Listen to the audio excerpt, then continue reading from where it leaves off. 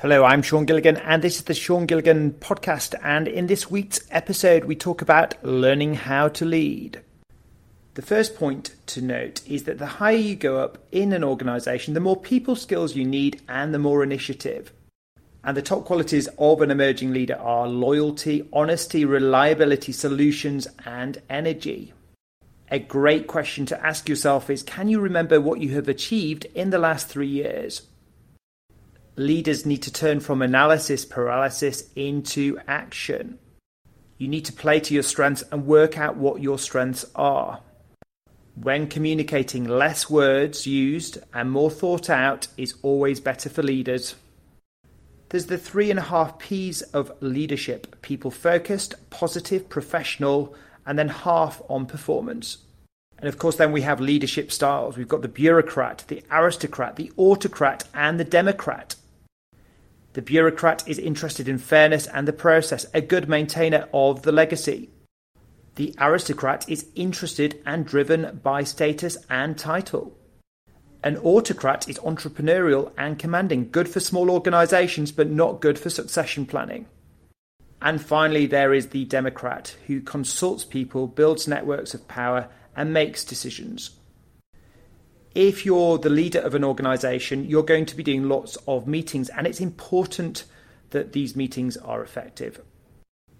To have an effective meeting, you need the right people, purpose, and process, and the right people and purpose is 80% of the issue.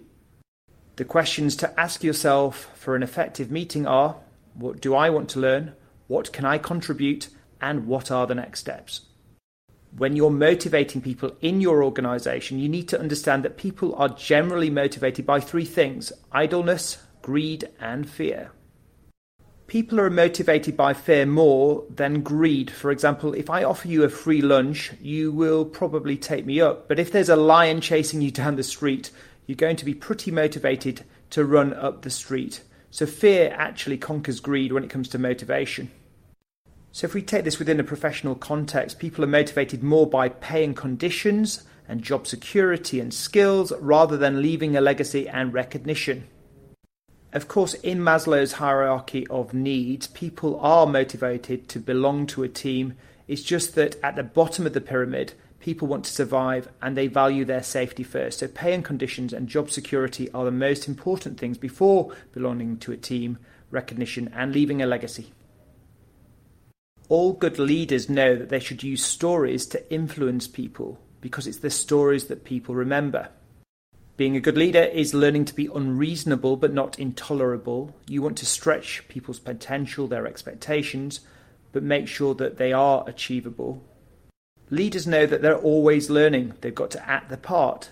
They've got to work through others. They've got to work hard, always deliver, be positive, drive to action, raise the bar, and take responsibility. Kissinger says that the art of leadership is taking people where they would not have gone by themselves. It's better to ask open-ended questions to let people come up with their own solutions. If a manager comes into your office with a screaming monkey on their back, they need to work out how to solve the problem. And all the better if they take a monkey off yours. This is all about teaching people how to fish rather than fishing for themselves. And if you're going to be a successful leader, you've got to build leaders.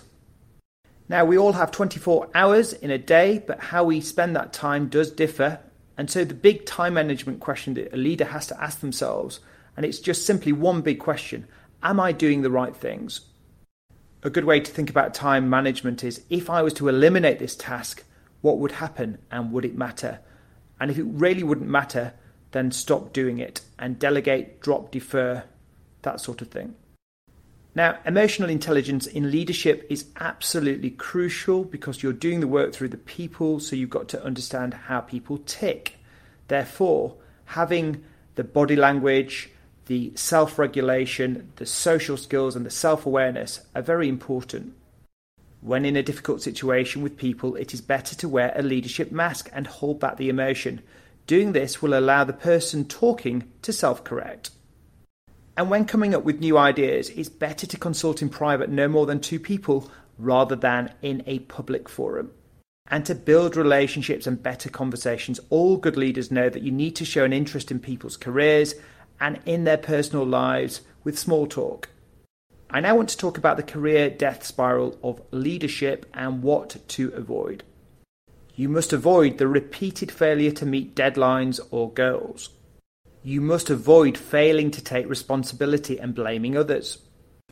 Unclear communication leading to he said, she said must be avoided at all costs. You must avoid becoming invisible. You must be present and visible within your organisations. Ever-increasing direct complaints from colleagues must be avoided, and the feedback must be taken on board and action taken. Whether you're an aspiring leader or you're already leading an organisation, I hope you've enjoyed this episode on learning to lead. And if you enjoyed it, do visit my blog, seangilligan.co.uk, subscribe to this channel, share on social media, and until next time, thanks for listening and bye for now.